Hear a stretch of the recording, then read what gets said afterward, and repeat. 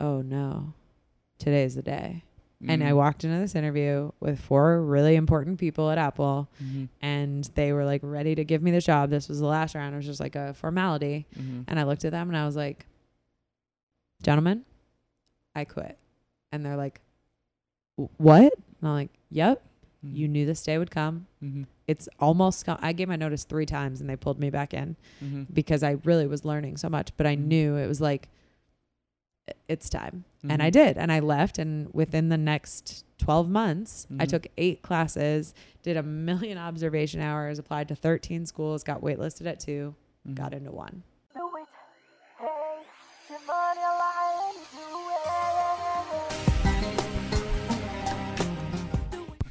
Nothing good at this point. Did you ever sing anything good? Oh, yeah. I used to be in an a cappella group. I've been in 15 musicals. Very eclectic person. I used to do everything, and then at some point I had to decide, okay, well, you need to pick things as you get older. And you dropped singing. Yeah. I sing to myself. I sing in the shower. I sing in the car. A lot in the car. Performed a lot of concerts in the car. Nice.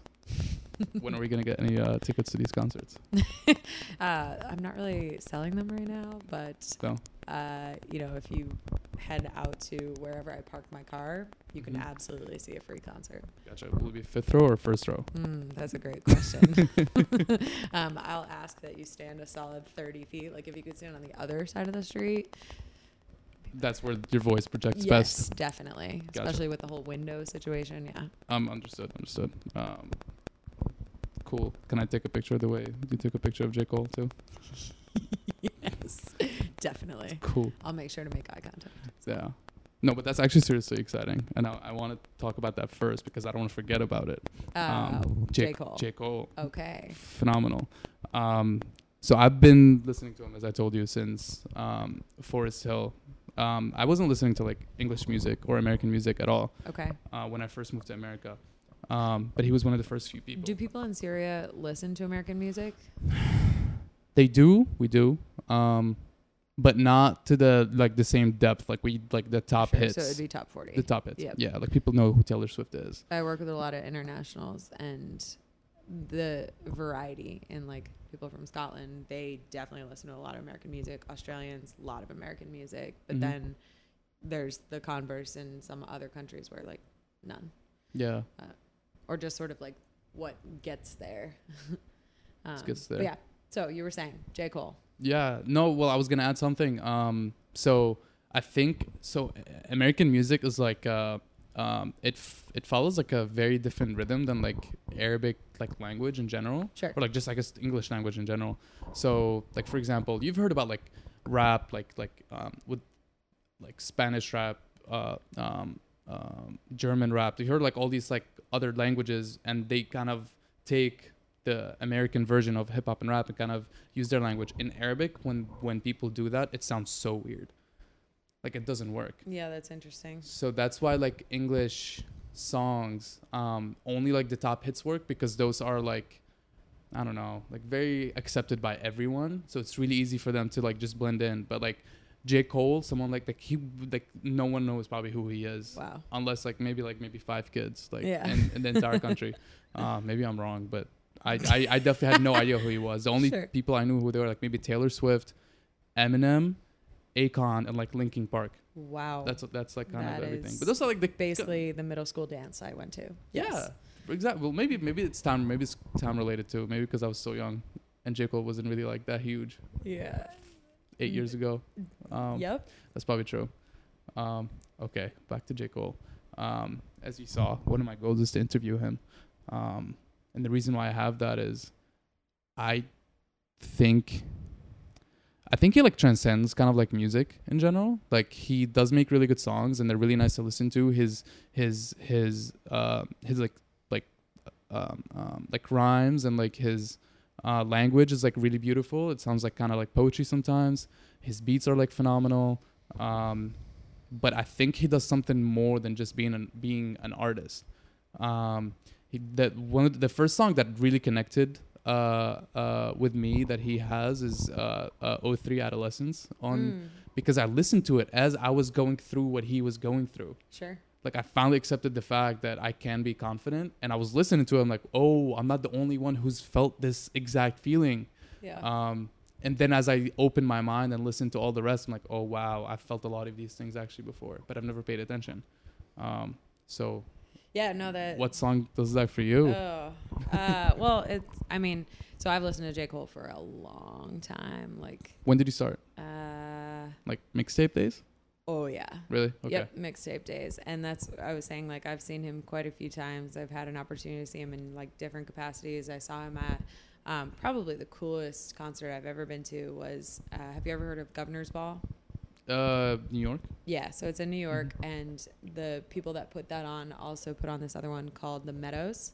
And it was, I don't know if you're a Kanye fan at all. Oh, I was just, yes. Like, I'm partly mad that Donda's not out yet, but at the same time, like, I feel like it's going to be really good because it sounds like he's in the place where it's going to be a phenomenal album. So we'll see.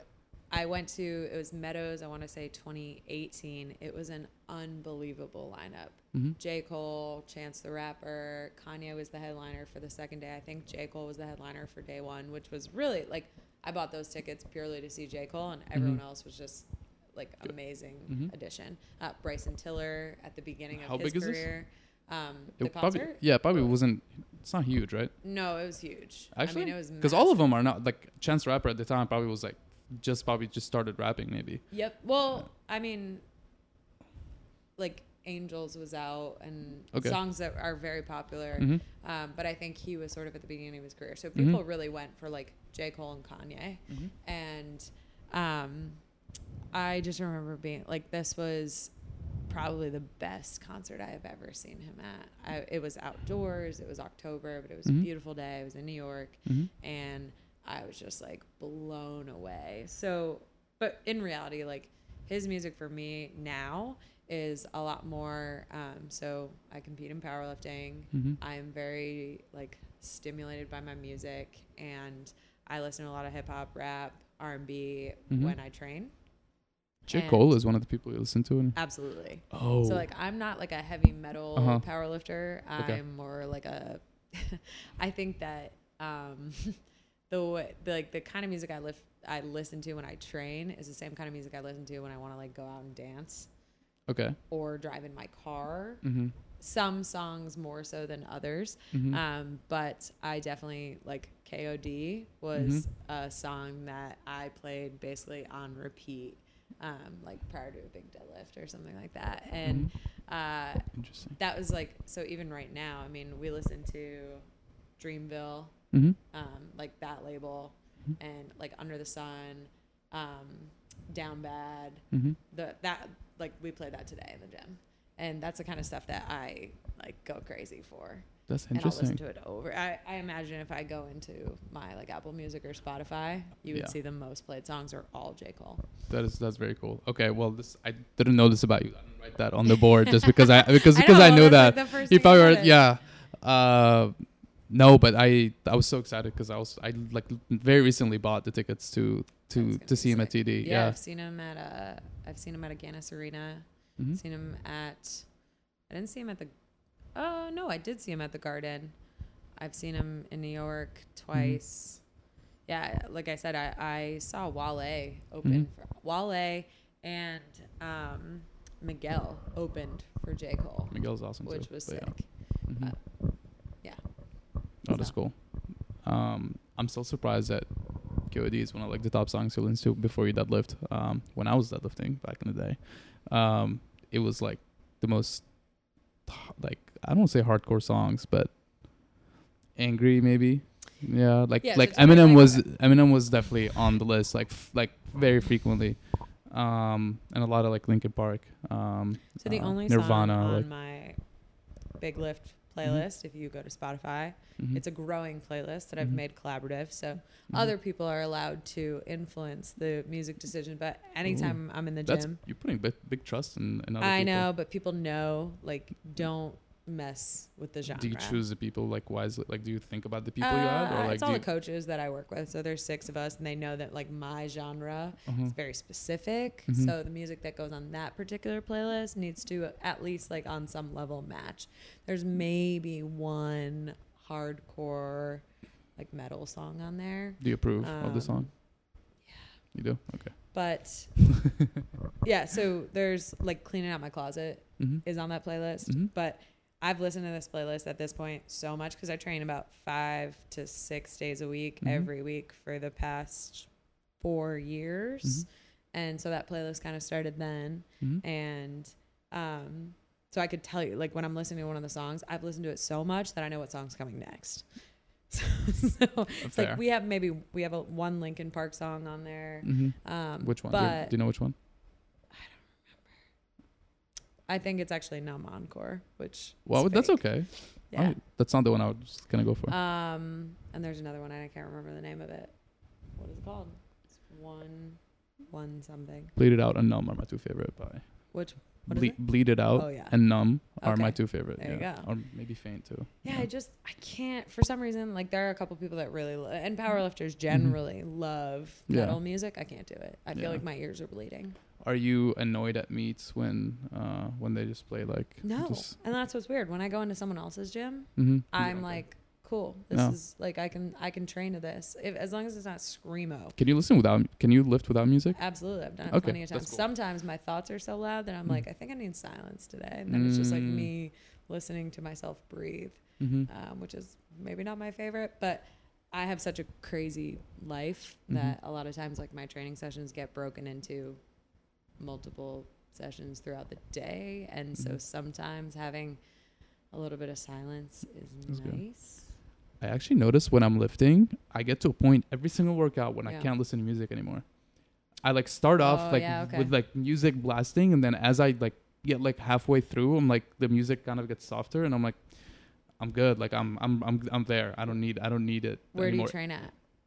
Right now. Well, so generally. So there's a gym called Gym It here that I use. Yep. It does the job, and then my school has its own gym, which is the one I've been going through now because it's just easier with class.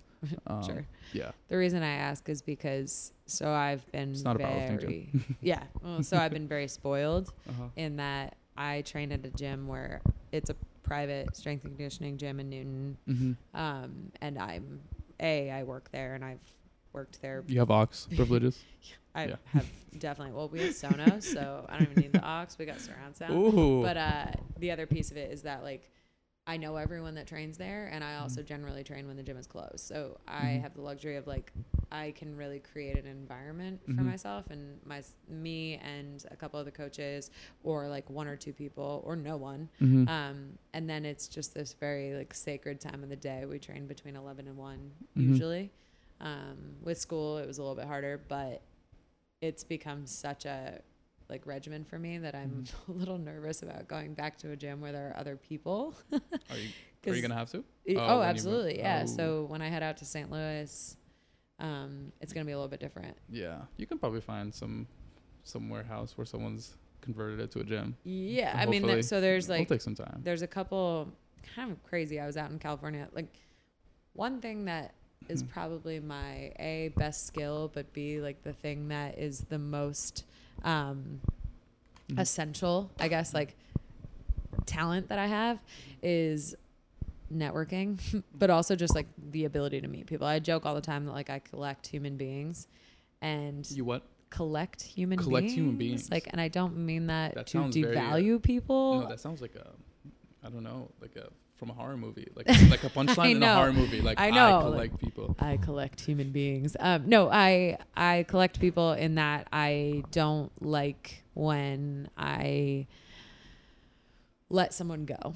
And I mean that in, anytime I have a conversation with someone, that's meaningful to me. And whether it be someone that I am working with in a customer service role, someone that I meet on the street because I held the door, maybe less so when I hold the door. But if I've had enough of a conversation with them for whatever reason, it's someone I'm talking to in the coffee line, or, someone I bump into on the street, I often will do enough to make that be more than just like a frivolous interaction. Is this conscious? Totally. I don't know that it was always conscious, but I think I've made more of a conscious effort as I've gotten older. And I think partially maybe because I realize how small the world is, and also partially because, and maybe this is selfish, but I see everyone as a potential friend or potential opportunity for like something important. And the reason I brought that up is because I was out in California competing at nationals. Like USPA is one of the federations, USPA nationals, 3 weeks ago or so, or mid-July. And I met this group of people, awesome crew that trains out of Austin, Texas. And I ended up like placing third in the nation, which was so sick, unexpected, unreal. And that night I was like, well, I would love to go out and celebrate. But the guy that I was out there with who coaches me, and also he was competing the next day, he obviously like couldn't go out or do anything. Right. So I was like, all right, you go to bed. I'm going to go out. And these people from Austin, they invited me to their Airbnb, which is like unreal. We're all sitting around, you know, having a couple drinks, talking near the pool. And it was in Palm Springs, which is the desert. So it's like overlooking this beautiful desert. And I'm talking about how I'm moving to St. Louis, and a couple of the people that were there were friends of friends. And I'm talking about how I looked up one gym in St. Louis so far. I was like, yeah, I looked up St. Louis Barbell, and this guy across from me goes, I own St. Louis Barbell. And I'm like, what?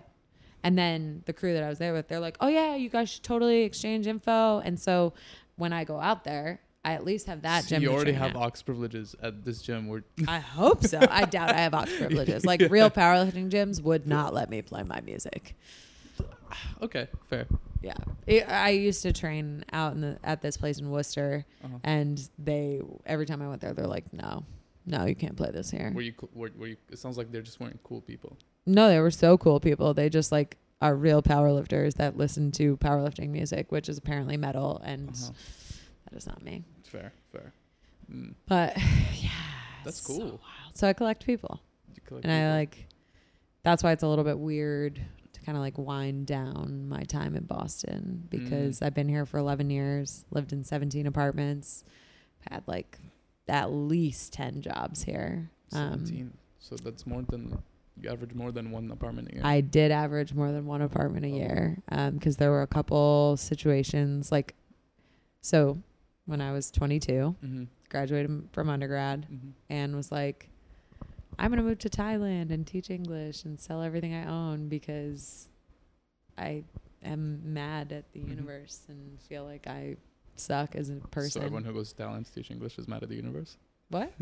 Everyone who goes to Thailand to teach English is mad at the universe? No, I was just like, yeah, like when you graduate from undergrad, if you're not going straight into med school, like many of you overachievers do, which was totally not a dig at all. Maybe I'm the one mad at the universe. It's possible. Yeah. I just don't know that I would go to med school in that state. It might have been you might be right. But yeah, I like sold all my stuff, and I was like, all right, somebody housed me on their couch for 3 months, and I organized soccer games around Boston and watched the World Cup every day, and it was really great. And I never moved to Thailand. No. Stayed, got stuck here. Why'd you change? Because I got a job at Apple. But that's when you. That's a story for later. So yeah, you told me that you used to compete in powerlifting. I did. You stopped. One. Okay. Well, that's enough. I did play second on my state, but there was only 3 kids in my weight class. Well, that's tough. And what weight class? Number 1 was my best friend. Which one was it? I don't remember how much I weighed, honestly. That's okay. This was a while ago. Do you know what federation you competed in? USAPL. Nice. Was this in Delaware? Yeah. It's okay. It's not important. 80 something. 83? 83. Which would be 181. Yeah, that's probably right. There you go. Cool. Yeah. Why'd you stop? I don't know. I've never been patient with myself at all. And I think I hit a point with my training where I had to like readjust what I was doing, because I never stretched. I would follow programs, but whenever I would like start getting really bored, I would like just like start doing my own thing. And I felt like my body was starting to take a hit from like not taking, like I would never stretch. I also wasn't eating like the best, which I thought like was fine because I was so young and whatever, which I was, and I was doing okay. But I think it was like catching up to me, and I didn't want to change. I didn't want to be patient. I didn't want to change, so I quit. obviously this is all in hindsight. At the time, I just felt like I had to quit for some reason. Did you play other sports growing up? I just played soccer. That's it. Yeah. But I was never that good at it. And I think I also did powerlifting because I've realized that I don't have to be. No, like I think the people who are like as good as you, like I think there's probably like something in your genes that maybe like potentially, but at the same time, like it is a lot of just how much work you actually put in, which I enjoyed and I wanted. Think that's what's so incredible about it. I know, I liked it a lot. Yeah. And I still live to this day, but not powerlifting.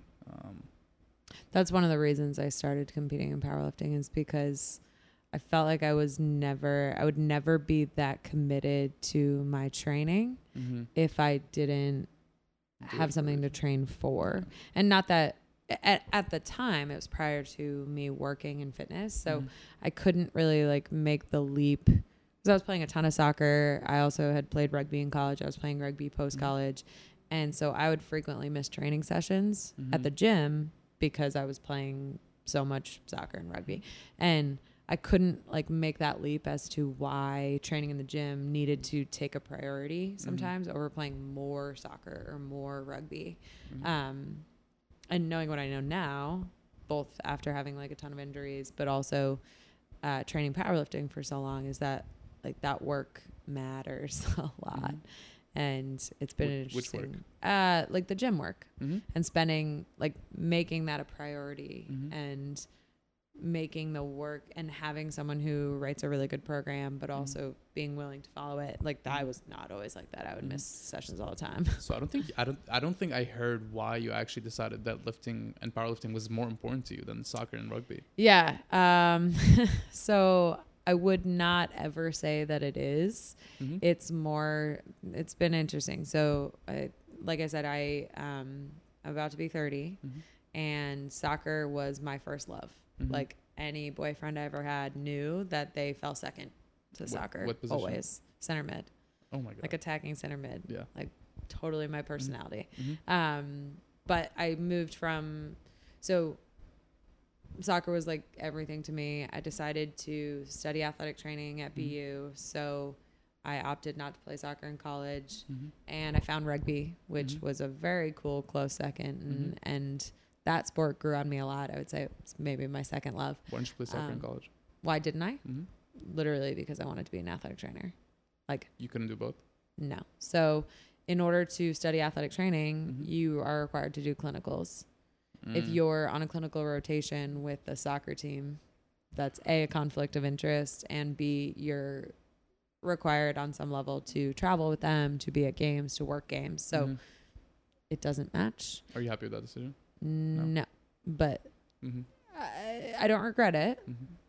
You know, I think like I don't look back on it and say, oh, I should have done this or I should have done that. It's more, do I wish I made different decisions? Absolutely. But, you know, I am who I am because of the decisions I made. And I think I go through, in my life, I've gone through periods of time where I wish I made different decisions more and less. I would say today is a good day or a good period of time where I can look back on that and say, you know what? I'm happy with that decision. Cool. But yeah, so soccer, rugby, whatever. But I tore my ACL the first time when I was 17 and I've basically had a knee surgery every 2 to 3 years since then, which was 2009. So, knock on wood. 4? 5. So 4 knee surgeries, 1 hip surgery. But basically at some point it just, I didn't pick up a weight outside of rehab until I was about 25. And I also never really had like a good return to play situation. And that's something that, interestingly, I was passionate about prior to ever being injured, was kind of bridging a gap for people rehab to performance. But at some point, like my knee got to a place where I need a knee replacement. Starting at 26, we started having this conversation. So I'm now almost 30 and I've pushed it off and I'm going to continue to push it off, mostly because I'm not ready to accept that I'll need at least 4 to 5 more in my life at the young age of 30. So I found powerlifting from my now ex-boyfriend. Which is that sounds crazy, right? Which part? That I found powerlifting? Yeah, that you went from having all these surgeries and talks about replacing your knee to deciding to do powerlifting, which is like, I mean, if you do it safe, obviously, like, you're not going to get hurt, but it's probably, I don't know.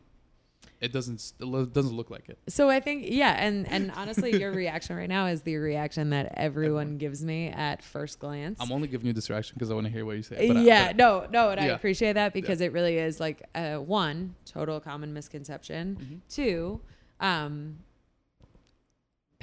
itself actually has one of the lowest injury risks in terms of actual like acute injuries that people get from sport.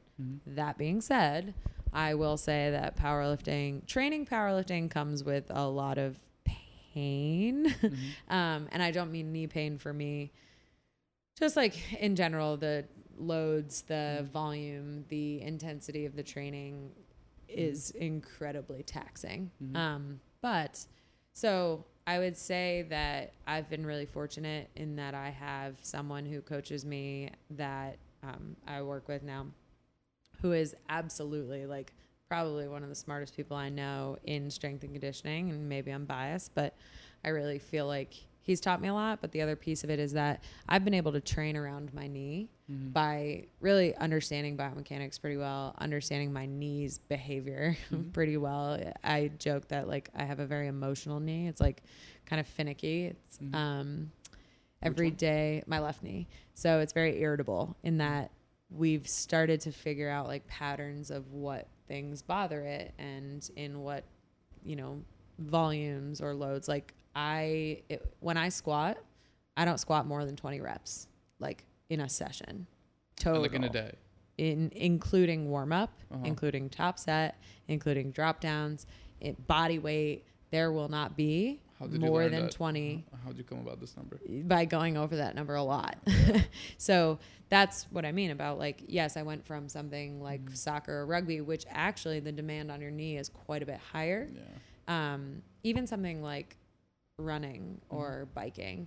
For me, the demand is a lot higher on my knee. I never messed up my knees from lifting, but now that I'm running, I messed up my knees twice, and I've had to go to PT for the first time in my life. And it's not to say that those things are like, definitively bad activities. It's just a matter of but like we're condemning all runners here. No, exactly. But like when you get smart about it and really like, and that's where, I've always hired a coach. And prior to when I spent a lot of time in the gym, I would have never been like, oh, I'm gonna, because I thought like paying for a personal trainer was like, you're just paying for someone to motivate you. Yes. I didn't even know that like exercise science and strength and conditioning were a very legitimate field where there are incredibly intelligent people, and that's like a whole different conversation. Do you put powerlifting coaches in the same bucket as like regular gym personal trainers? I'd say they're different. That is a very qualified question in that I can't definitively say yes or no, and that's because I think some of the best coaches I know started their careers as like Boston Sports Club personal trainers. But I should at the same, judgmental. Yes. Well, no, and not necessarily. I guess the better kind of overarching theme is that the barrier to entry to become a personal trainer is far too low, and I think it's negligent. But like I said, that's like a totally different conversation we can absolutely talk about. But yeah, so me going into powerlifting, we just got really good at being smart about what things are bothersome to my knee. And like, because of my background as an athletic trainer and the fact that I'm a PT student now, and I also like, I'm kind of an anatomy nerd. So I spend a lot of time thinking about and really like educating myself on what are we talking about here? Like what's going on with my knee? What's the risk reward? Why does this work? Why does that not work? And really getting deep into understanding what my pain patterns are and where that's coming from, and am I doing more damage than good, and is it worth it? Because inherently, like if you're gonna compete in something, you're going to go like there's the health to competition spectrum. Health to competition. Competing is not healthy. Yeah. It's not. If you want to be healthy, you're going to do all the things that maybe like don't give you pain. Sure. And I would say that when I don't train, I'm in pain. Mhm. When I compete, I'm probably in pain. But most of the time in the middle, I can find a pretty darn good balance. Mm-hmm. So, So you went from needing needing a new knee. Yep. To placing third, you said earlier. Yeah. On the nation. Yep. And how long ago was that you placed third? literally like 3 weeks, 4 weeks. Oh wow. Yeah. We've got you fresh. Wow. How did that feel? Well, kind of crazy, Mm-hmm. very unexpected. Mm-hmm. I was in the middle of the most stressful 8 weeks of my life. It was a summer semester. They added a class. It's still on Zoom. I was working for this pro rugby team, and we were in like the peak of our season. I was also water cutting a little bit of weight to have a lower Wilks or a higher Wilks score. Mm-hmm. So a lower weigh-in weight. What Wilks did you get? Oh, yeah. I honestly don't. I think it was 430 something. I don't remember. Nice. But yeah, because I didn't place third on Wilks or I placed on total. What was the total? My total was 937. Mm-hmm. I think. Yeah. And what were your lifts? So this is what I was going to say. I squatted 315, which if you told me 1 year ago that I would ever squat 315, I'd be like, you are high. You're out of your mind. Mm-hmm. No shot. And it was like 315 with a little bit of room, which was incredible. And then I benched 205 and then I went 8 for 9. So it wasn't, the 315 wasn't planned. It was planned. But you weren't sure. But like leading up to the meet. So like I said, I don't squat a lot. Mm-hmm. We do like, you know, obviously we're not, it's a sport, right? Mm-hmm. And so you have to squat to powerlift. But most of my lower body training is done in the form of split squatting, very, very, very low volume squatting. Reverse band squatting has been like pretty incredible. So I've done overloaded squats where we'll train at a higher load than what I would actually be able to squat. But we did that almost exclusively and I had never touched anything over 300. Still without bands okay. in the gym. Okay. So 315 was reasonable, but like I said, a year ago, I think most I squatted was 260. So, and I've powerlifted for 4 years, so that I'm not in the newbie gains land anymore. So the fact that we've been able to really like get me to that place is just like, that was actually probably as much of a win as placing third. But yeah, and then I deadlifted 418. I missed 435, which I've hit 430 before. Sumo or conventional? Conventional. Nice. Yeah. Yeah. What about bench? 205. Nice. Yeah, which also I probably had a little bit of room there too, which was like, and went 8 for 9, and the 435. I think it was also powerlifting meets typically are done by like 1 o'clock if they start at 9. We didn't start deadlifting till 3 o'clock. Like there were 2 hours between squat and bench and deadlift, and we flew across the country, and like it was just so many things, and you know, so I was pretty darn happy with it, all things considered. How far were you from the second and the first? Far. Really? Yeah. Oh yeah, and that. Like, so I also competed in a higher weight class than I typically do. So that made it even kind of weirder. Different. Yeah. Got drug tested for the first time ever. I've never been good enough at something to get drug tested. So it's like, I was like, nice. Sure. Yeah. Oh, you want me to pee in this cup? Absolutely. Like, it almost felt like it was like, I was like, yeah, I would volunteer for this. Yes. Yeah. Nice. But that was very cool. And I had told myself that was going to be my last meet for a long time. Because I'm moving and trying to get into professional sports for my career. And, you know, you sort of have to make a decision about where your priorities lie. I'm a career person. And then of course I placed third and I was like, well, I could just maybe one more time keep going. Yeah. So I'm figuring out where I want to go now. You don't think you'll be able to still powerlift? And I guess if you want all your focus to go to your career, I can see. If I want to work in the NBA, ooh, there will be NBA. no powerlifting. Yes. What do you want to do in NBA? I would like to, dream job. My current dream job would be director of rehab in the NBA. Director of rehab. Where'd you grow up? Jersey. So you Sixers?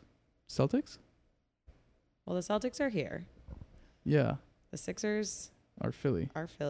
New Jersey But- does not have a team, right? No, but New York. I grew up pretty close to New York you City. close to But yeah. So I've been here Which since one? I was 18. Wait, what? I don't care. There are 30 teams in the NBA. Do you watch? Yes. So, like, when you watch, who do you feel an emotional No. attachment? No I one? don't. You can't do that. You can't watch it not like a team. Yes, you can. Okay, fair. Because I when don't you- make the rules. When you want to provide medical care, Oh, yeah. Everyone's you the have to same. be Everyone's impartial. equal. Yeah, for sure. No, obviously. to an extent, But right? you don't provide it yet. You have to.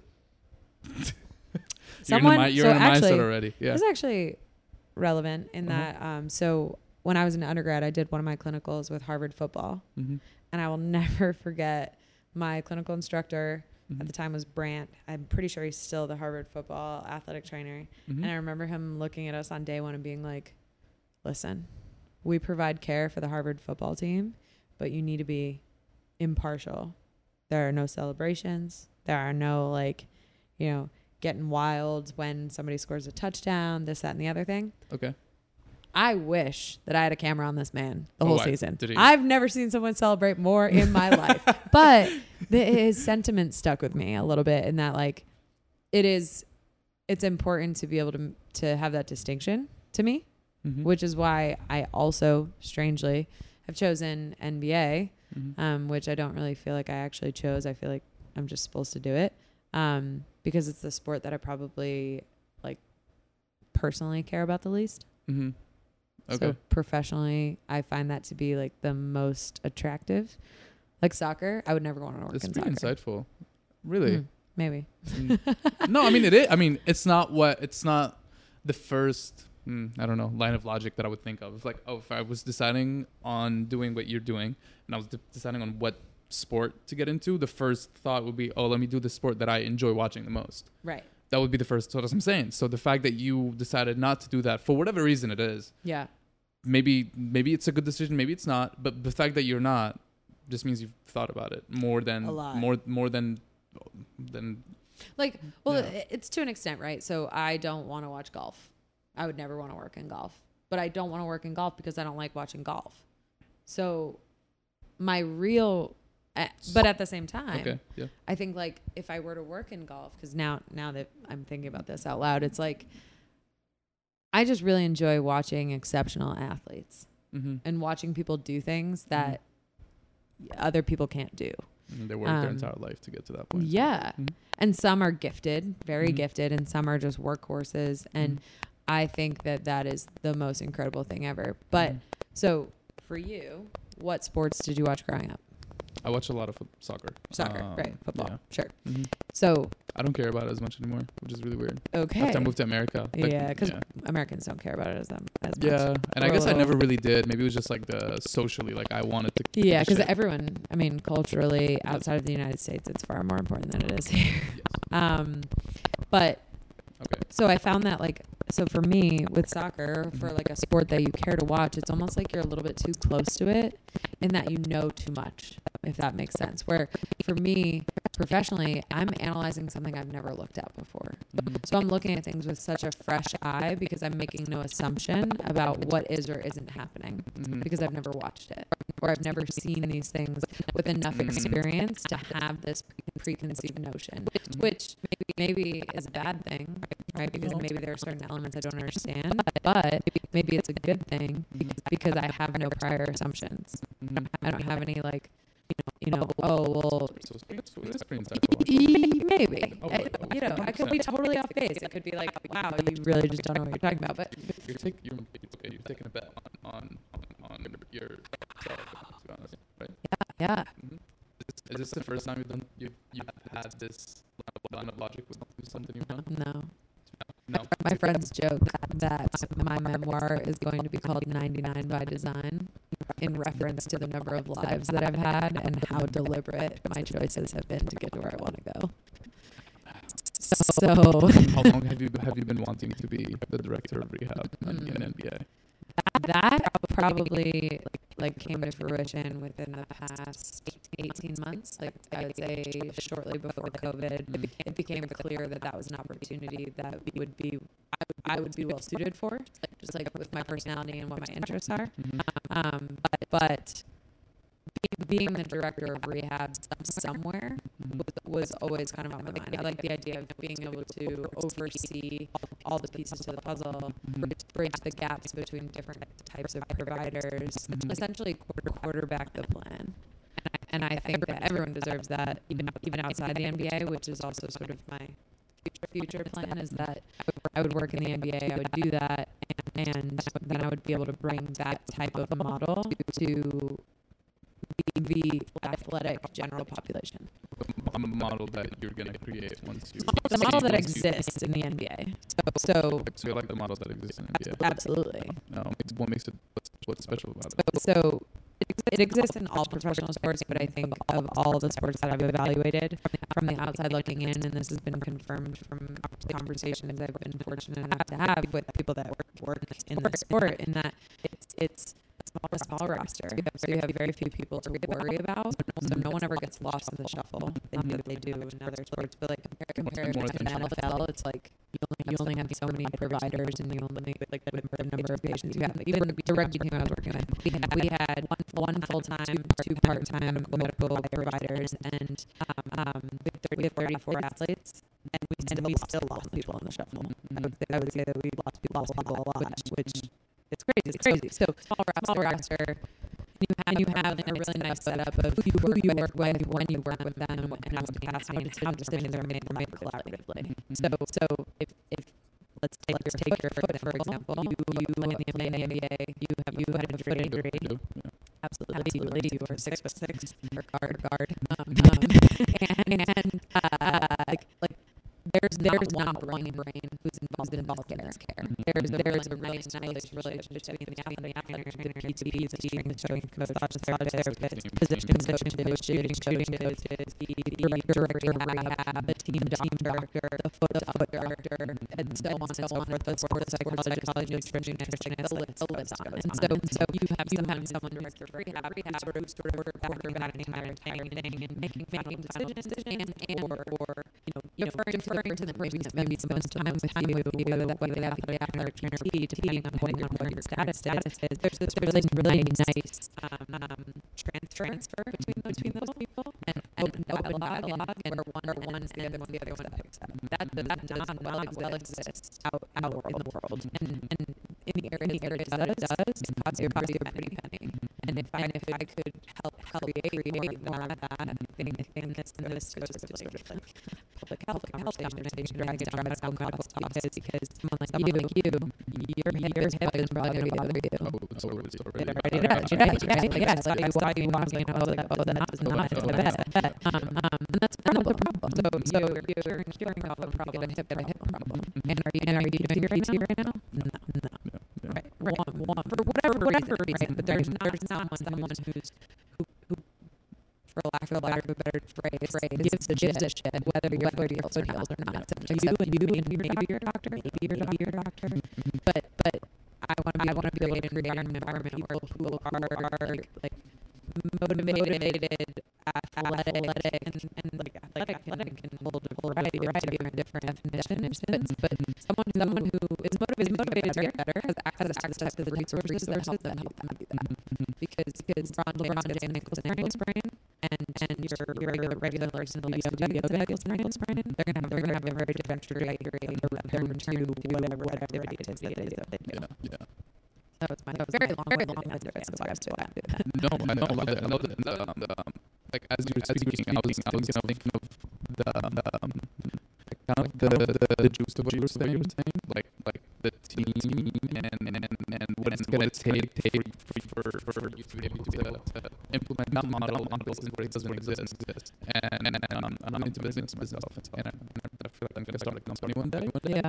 And I think in business that also applies as well. Like if you want to solve really hard problems, you need to have the same kind of model. But that's what I was just like. That's exactly like I mean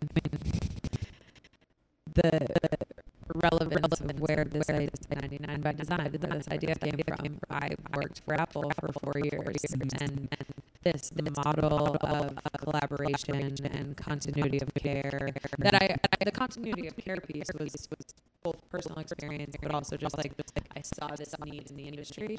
But then it became more clear of like how to do that, how to rally people behind an idea, how to build a team effectively, how to create a drive for results with a variety of different personalities, how to set good expectations, give feedback. Like that all came from Apple. That all came from having like a very cool job and being sucked into this environment that was incredibly inspirational and made me feel like I could do anything. And it sort of formulated like, okay, this is exactly what it looks like. And then I left to go to PT school and was like, okay, this is where we're going. And then about 18 months ago, it was like, oh, okay, we're going to do this in the NBA. I'm not going to start my own business because I want to be able to walk away and I like working for someone else. Is you being director of rehab at the NBA, is this something that's going to happen, or is this something that you want to happen? Did you ask if it's going to happen or if I want it to happen? Yeah. Oh, it's going to happen. Okay, cool. I have no doubt. So it was funny that you said like taking a bet on yourself. I would bet on myself. I just want to say how sure you are about this. Oh, I have no doubts. Oh, cool. I have no doubts about like. Nice to meet you, future director of rehab at the NBA. Thank you very much. Can I get tickets, please? Have you watched Conor McGregor's documentary? I've seen so many videos about him. Probably. So you know enough about him to know. Oh, like how we visualize like he's. He has no doubts. Yeah. Like well, okay. So prior to a certain point, like the Conor McGregor that came into the UFC, that person had no doubts. None. And that scared the shit out of the people he was fighting. And you knew it. Oh yeah, everyone knew it. The way that he carried himself, the way he trained, the way he and he talked. If there was an ounce of doubt, you didn't see it. And I remember watching his documentary and being like, wow, I don't meet a lot of people like that, and I don't know where I got this attitude from, and I don't think that I'm, the best person in the world or that I have the most skills or I'm the most deserving, but I'm willing to put in the work to get there, and I will take a bet on myself 100%, and I have no doubt that I'm capable. It's just a matter of like how, and that's kind of what you're saying is like, do I want it to happen or is it going to happen? Yeah, I want it to happen, but I am 100% in control of that.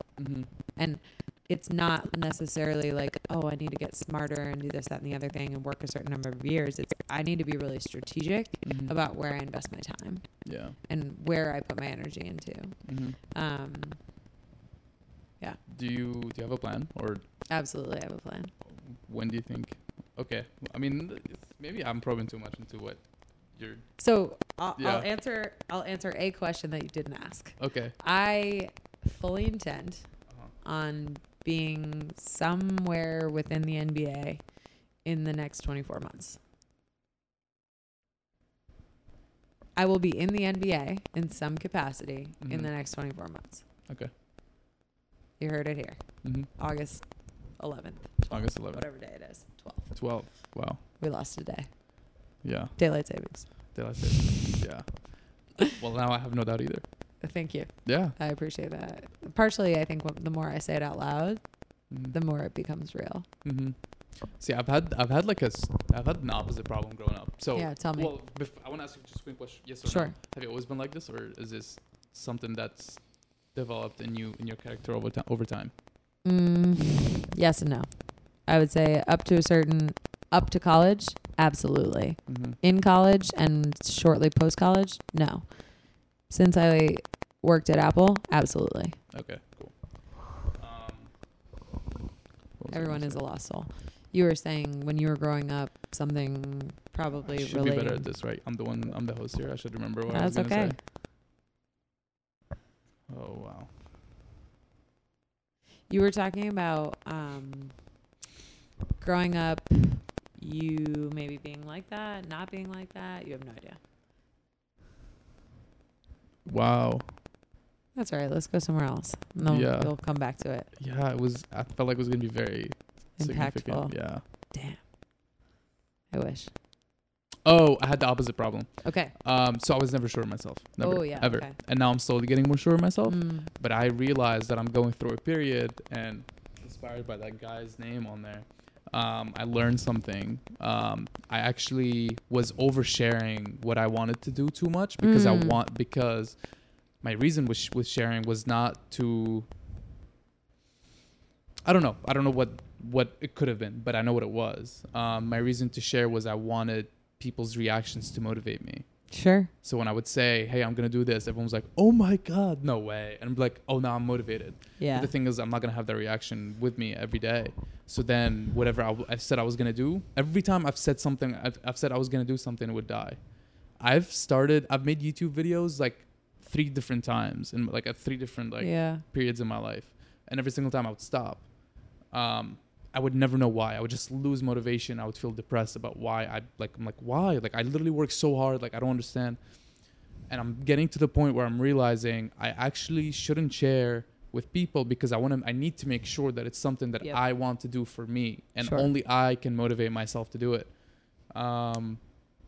So that's why, like, I feel like right now I actually shouldn't, like, I try my best not to say something, unless if someone asks me, I'll be honest with what I want to do with my life, but I will never go out to just and say it, not anymore, because I realize that it's like, for me, my brain is kind of weak, and I need to treat it like a little kid. No, that's also very insightful and kind of an interesting concept, in that I think there are certain things that I am like that with. And even while you were talking, I was thinking about, there are 3 habits in my life that, let's say 2 habits, that are the most consistent habits that I have. One, I can tell you to the day when I started making my bed, and I have made my bed every day since. And it was literally like October of 2013. It was like October 11th of 2013. I would need to look up the date, but it's not relevant. But I've made my bed every day since. And training powerlifting. I've not missed a single session since I committed to doing that. And with everything else, that was kind of what you're saying, like, lose motivation, lose interest, talked about it too much, was doing it for the wrong reasons, was like needing someone to stand behind me and motivate me. And I don't mean that in a bad way. I mean, like, I think humans are naturally that way. But there are certain convictions that I now have. Like, for example, I've said, the day I interviewed to work at Apple, I told them I will leave one day and I will go be a PT. And they're like, okay, Alex. I'm like, no, I will. And sure enough, I was interviewing for like a pretty big job. And it was like the fork in the road. And I had been listening to this podcast the morning of the interview, driving into work. And it was a strength and conditioning podcast, which was very much more in the PT world. And I just felt like, oh no, today's the day. And I walked into this interview with 4 really important people at Apple, and they were like ready to give me the job. This was the last round. It was just like a formality. And I looked at them and I was like, gentlemen, I quit. And they're like, what? And I'm like, yep. You knew this day would come. It's almost, I gave my notice 3 times and they pulled me back in because I really was learning so much, but I knew it was like, it's time. And I did. And I left. And within the next 12 months, I took 8 classes, did 1 million observation hours, applied to 13 schools, got waitlisted at 2, got into 1. And then decided to defer a year because there was an experience that I felt like I needed before I went. But with other things, like, I've let them fall away. I've not been motivated. And I think also, like, I have 8 years on you. So I'd be interested to see how the next couple of years play out in terms of what things stick or what things you come back to. I think, what was the first job you did at Apple?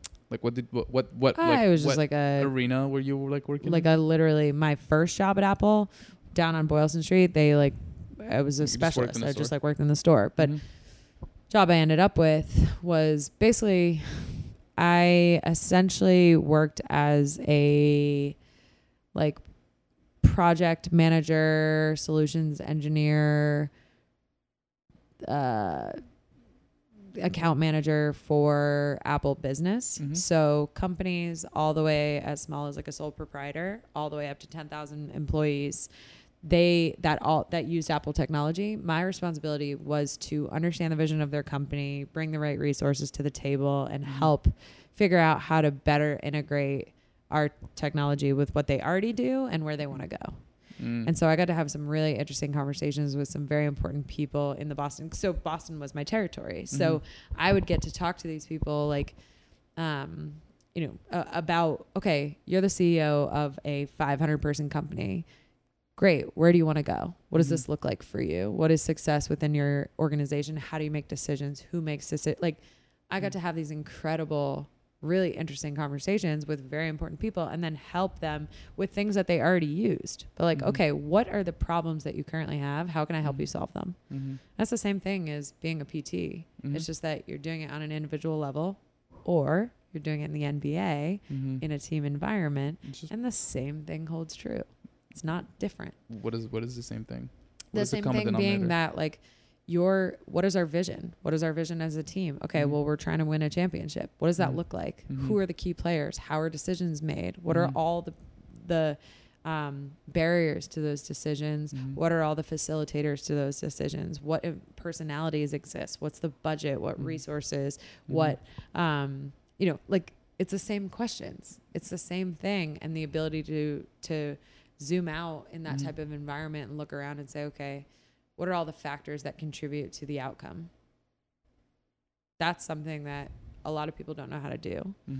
And I felt like I got to do it in a 1-person situation and a 10,000 person situation and see how things change when scale changed. What's the biggest lesson you got from what you just told me? Like, does anything come to mind? I mean, yeah. So what changes the most when you're problem solving for 1 person versus a 10,000 person entity? Control.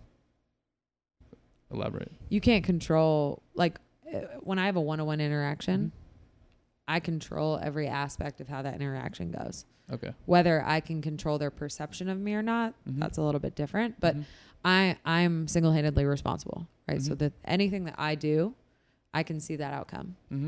When you're working with 10,000 people, how do you align 10,000 people on a common goal? Can you? I don't know. For the right leader, probably.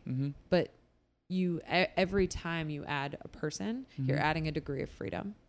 And so it forces you to have to invest a lot more into those relationships and make sure you're hiring the right people or having the right types of conversations. Is our relationship within our organization mutually beneficial? And if it's not, why? Is it because like I control more of it? And what does that dynamic look like? And so the further you get, if you don't have design structure for that, you're leaving things up to chance. When you leave things up to chance, you don't control the outcome. So structure. Ooh. And would you want like 1 person with 9,999 direct reports? Probably not. No. So then what does that look like? Yeah, that's a whole web of You're crazy. reminding me of, Jocko Willenick. You've definitely heard of him. Probably. No, he's an ex-Navy SEAL. Okay. He does like leadership consulting now. So he goes like something very similar to what you did at Apple, I guess. He goes to these companies and they need help with something, usually a leader that needs the help, and his company like helps them figure out what the problem is and how to solve it. Which I guess like everything we do in life kind of boils down to problem solving, figuring out where we need to get to and just reversing. It's just the types of problem solving. Yeah, and which ones you like to do most. But I have a strong feeling when someone figures out, like when someone has that level of comprehension about life, I feel like they'll probably be good to do anything. It's just what they actually enjoy the most. And that's what you're saying. And they probably can enjoy doing anything at that point. But yeah, I don't know what it comes down to then. I don't know. Maybe. So let me ask you a question. Do you feel like you always knew what you wanted to do, or that? No, never. Okay, so let me ask you a different question. Yeah. When people know that you go to med school, are they like, oh, yes, that totally makes sense? Or are they like, oh, yeah, you'll be good at that? I haven't gotten too many of the yes. Okay. So you're smart enough to do it. I've gotten a lot. My parents think I would be good at it because I think they've only let themselves see that side of me, like the caring side. And I've always been like a good kid. So like maybe they thought I'd be like a good doctor too. Yeah, sure. Yeah. The reason I ask is because I think there are high level 2 types of people. There's the people who are born to do something and the people that were born to do anything. So based on what you're telling me, you're probably the person that was born to do anything. Yes. I'm a person that was born to do something. I've believed since I was very young that I was put on this earth to, like, for lack of a better way of saying this, heal people with my hands. Yeah. That was I have this compulsion. I am not religious. I would say I'm barely even spiritual, but like something tells me I have this draw that this is what I'm supposed to do with my life. So when I try and fight it, kind of what you were saying earlier about like the things that you're interested in, I get sucked back into doing this. And I think that's the greatest growth that I had was walking away from something that was so linear. When like, 11 years old, I'm like, this is what I'm doing. I'm going to be a PT. Went early decision to BU, neglected to play soccer, like really went very linear. I'm going to go do this thing. Graduated and was like, hold up. Let me go do this other thing by accident. Let me just like take a moment, pause, explore something else that is so far beyond the realm of like, I interviewed at Apple and they're like, what do you think about Tim Cook? I'm like, who's that? And they're like, what do you think about iOS 8? I'm like, I hate it. They're like, what do you know about technology? I'm like, shit, I know nothing. And they hired me anyway. And I learned so much, but it also helped me understand, like, it reinforced, oh, this is what you were meant to do. I could have been happy at Apple for a long time, but it never would have fulfilled this like deep need. Did you know when you decided to think about Thailand and then get the job at Apple that this is what you were actually doing, that you were testing something else? Or Absolutely. But I would have convinced myself. There were like at no point did I say, you know what? I think I'm just going to work at Apple now. Like this is my new career. Your PT like thoughts never like actually like died or went away. They were there the entire time. And like, but they started to, there were periods of time where it was like, is it going to be 10 years? Is it going to be 15 years? Like I was like, oh, I could be happy with this. And kind of what you were saying earlier is like, I stepped into an environment. I was like, I'm going to do this 100%. I'm going to like go hard because that's who I am. I like, when I step into anything, I'm not a clock puncher. I can't do it. I look at something and I'm like, how can I solve this problem? How can I help this organization be better than when I came in? And it's not about me. It's about like fresh perspective, about like, what are the skills that I bring to the table? Because if I'm only going to be here for 6 months, how much impact can I have in 6 months? So that when I leave, I've left something. But turned out to be a little bit longer than 6 months, right? Turned out to be 4 years. Yep. Yeah. With 3 letters that I wrote trying to quit. And 3 different times they were like, well, what about this, this, and this? I'm like, fine. And I like, but when I knew, I knew. Like when it was time, it was time. And I still, I mean, I think about it every day. And the people that I met, and we're all scattered across the country now, and people that I worked with, but it was really incredible. Yeah, I'm sure. Magical. I'm sure. I know one person who works at Apple, and I know that he can't tell me anything about anything going on at Apple. So this is more that I've ever heard. This is most I've heard about Apple. Working in corporate is definitely a different beast. Yeah. I worked with corporate, but I was, with the common folk in the community, and I think that was a better place for me anyway. But gotcha. It's definitely a magical environment if you let it be. I tell people all the time, if you don't know what you want to do, go work at Apple. You'll figure it out. Interesting. What about it? Because I mean, it's like one of the most influential companies in the world. Yeah, but what about it makes you figure out what you want to do? It's a corporation that operates like a startup. Company culture is really important, but also like they put effort into hiring for personality. And they put effort into helping you identify like what are your best skills, what are your opportunities, what are the literal skills that you like to do, like what are the activities that you like to do, what are the behaviors that you like to have, what does work mean for you? What does that look like? Are you creative? Are you educational? Should you talk to people, or should you be in the back fixing technology? Like, it allows you to be the truest form of yourself. And do you do that with like your own personal flair? For me, it allowed me to be like this outgoing leader, storyteller, interpersonal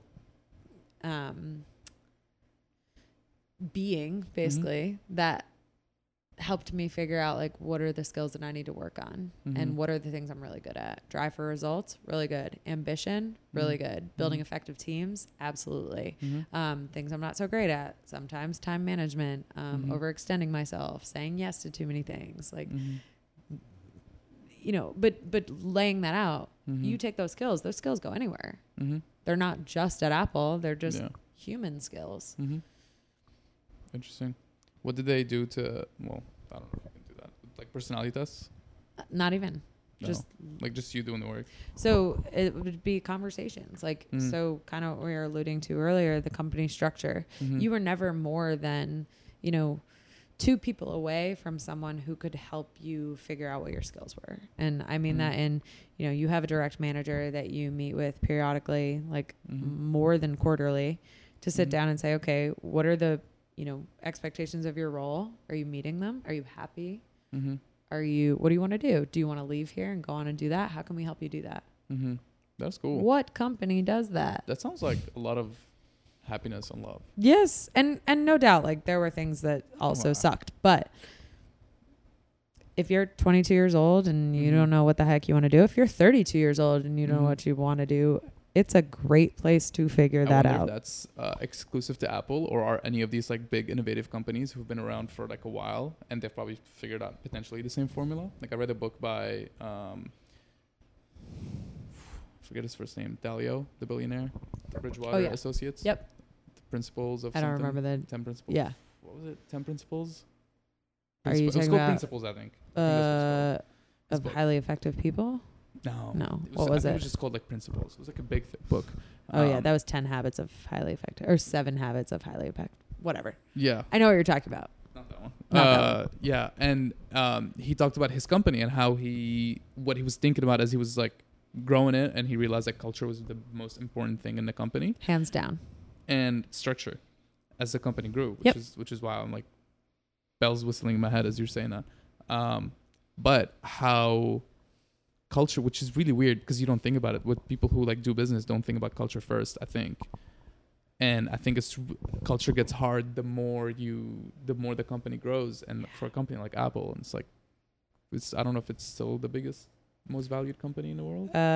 If it's not the first, it's like top 2 or 3. For you to still describe them as like a startup is fucking crazy.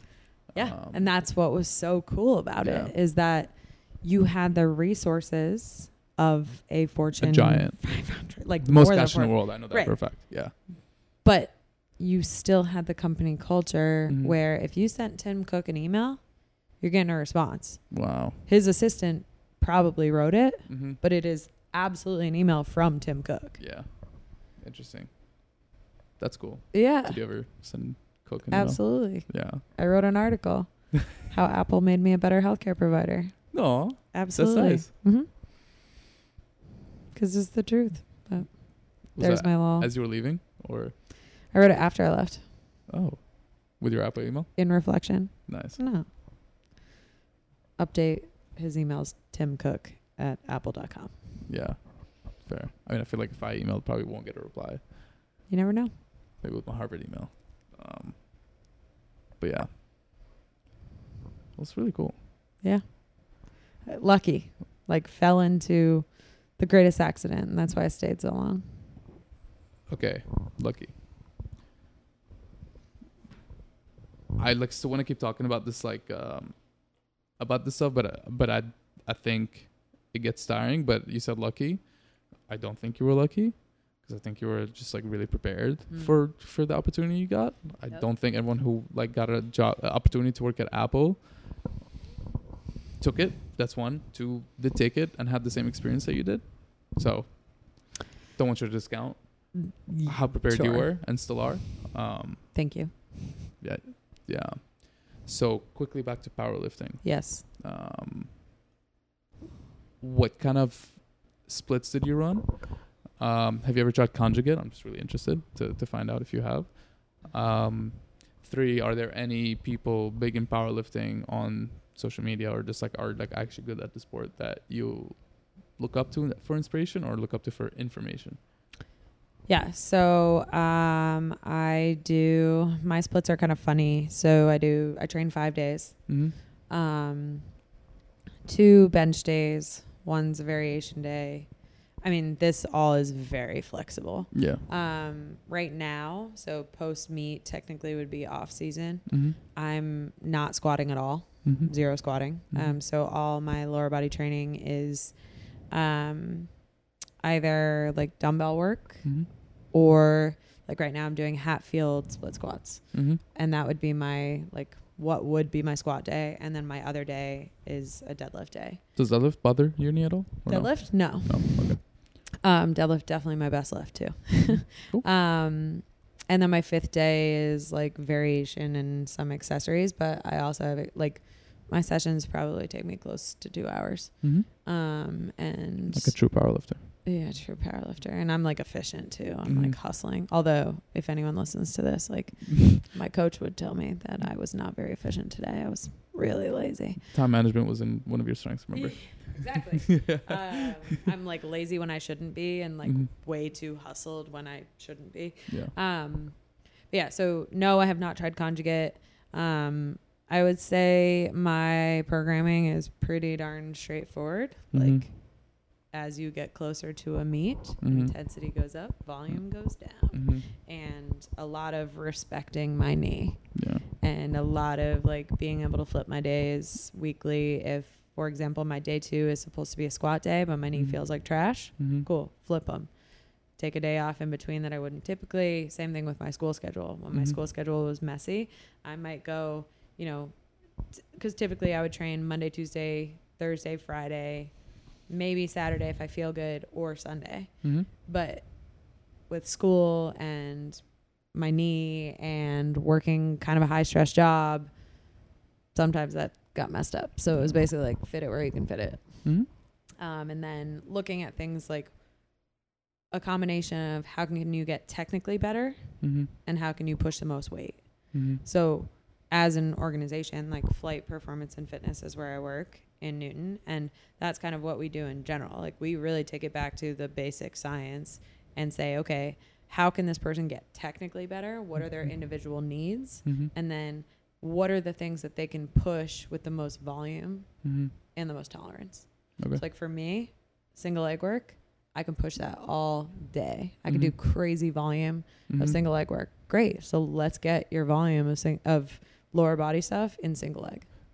So your knee, when you do single leg squats with your left, not split squats, but yeah. It doesn't really at all. Interesting. Have you figured out why? I have some theories, because anytime you're doing something bilateral, you're at the mercy of one side or the other. Humans are not symmetrical. Yeah. Just some are more asymmetrical than others. I'm pretty darn asymmetrical. Do you think you put more weight on your left, or your body wants to? So, yes and no. I had hip surgery on my left side, so I inherently have more range of motion in my left hip. That joint has been altered with a sander. Yes. So there's more access to range in that hip. So, okay, great. So my strategy on my left side to squat is going to be different than on my right side. I have more knee range of motion in my right side. I have more ankle dorsiflexion in my left side. So when you kind of look at it. Yeah. Oh, you've thought about it. Anytime it's bilateral, it's going to put me at the mercy of one side or the other. Gotcha. And that's why I have to squat enough to get good at it. But I can get a lot of, if we're just talking about hypertrophy or true strength or putting in work, I can do that in single leg. Yeah. If we're talking about technique, I have to squat. Yeah.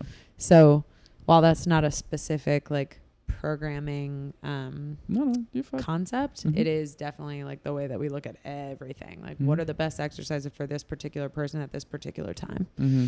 Yeah. It's pretty darn individualized. No, that's fair. Yeah. It's probably the best way to do it.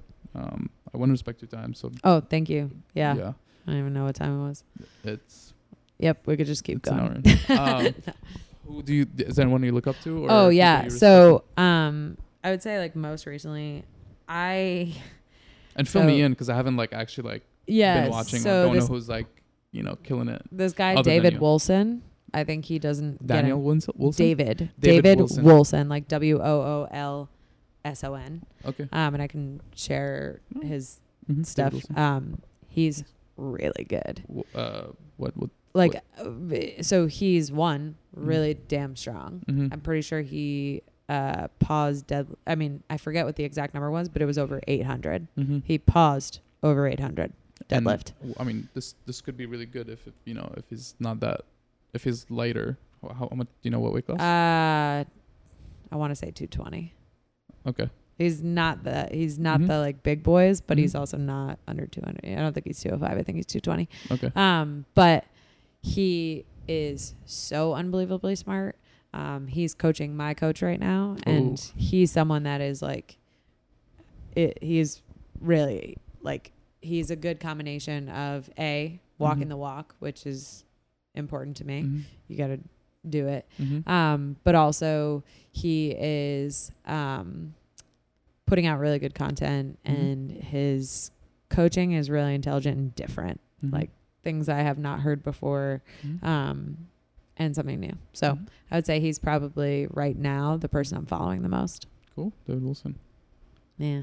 Probably know Joey Flex. That he coached my best friend. Oh, cool. For a period of time. Maybe. Well, fuck. I really hope I'm not lying right now. I think so. But yeah, David Wilson. Yeah. Really cool. What would you tell your 22-year-old self? My 22-year-old self. Yeah, and you can tell this probably. Take bets. This is a closing question here. Take bets. I thought you were taking bets since you were. That's what I was saying. So like, keep doing it. When I was 22, I didn't. There was this period of time, like leading up to me going into college. Like I, would, and then I didn't, and working at Apple kind of brought that back to me. But it's also like, take bets and know that. So I recently, here's another good thing for you. Read this book called Life is in the Transitions. Very, very, very good book. I've already listened to it twice. But I think the other thing I would tell myself is that you have to just like let yourself go. Let yourself go to whatever it is, and be willing to take a bet, as in the more you think about something, the more you're going to ruminate on whether it's the right choice or not the right choice.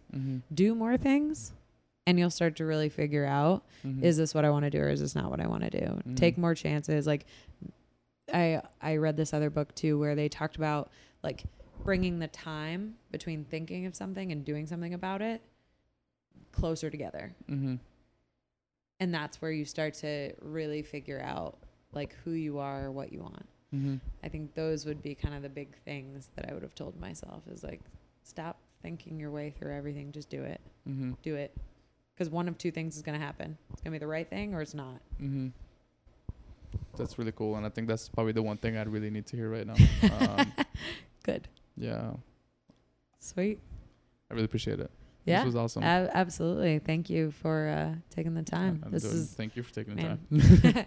Every time I get to talk to someone, it like helps me figure out what am I doing? What am I doing with my life? Maybe I have no idea. It's possible. I have a tiny feeling you have a little bit of an idea. A little bit. But it also seems like you let yourself just do things. Yeah. 99 by design. That sounds like it. Cool beans. Where can people reach you if you want people to reach you? Yeah. Maybe you can probably say no Instagram is going to be the easiest one. And my my handle is AF Hoogs, HOOGZ. AF Hoogs. It's silly. I should probably change it. I won't ask. Whatever. Somebody messed up my name once and it stuck. Cool. It's memorable. Cool. Sweet. Thank you, Alex. I appreciate it. You're welcome. Yeah. Awesome.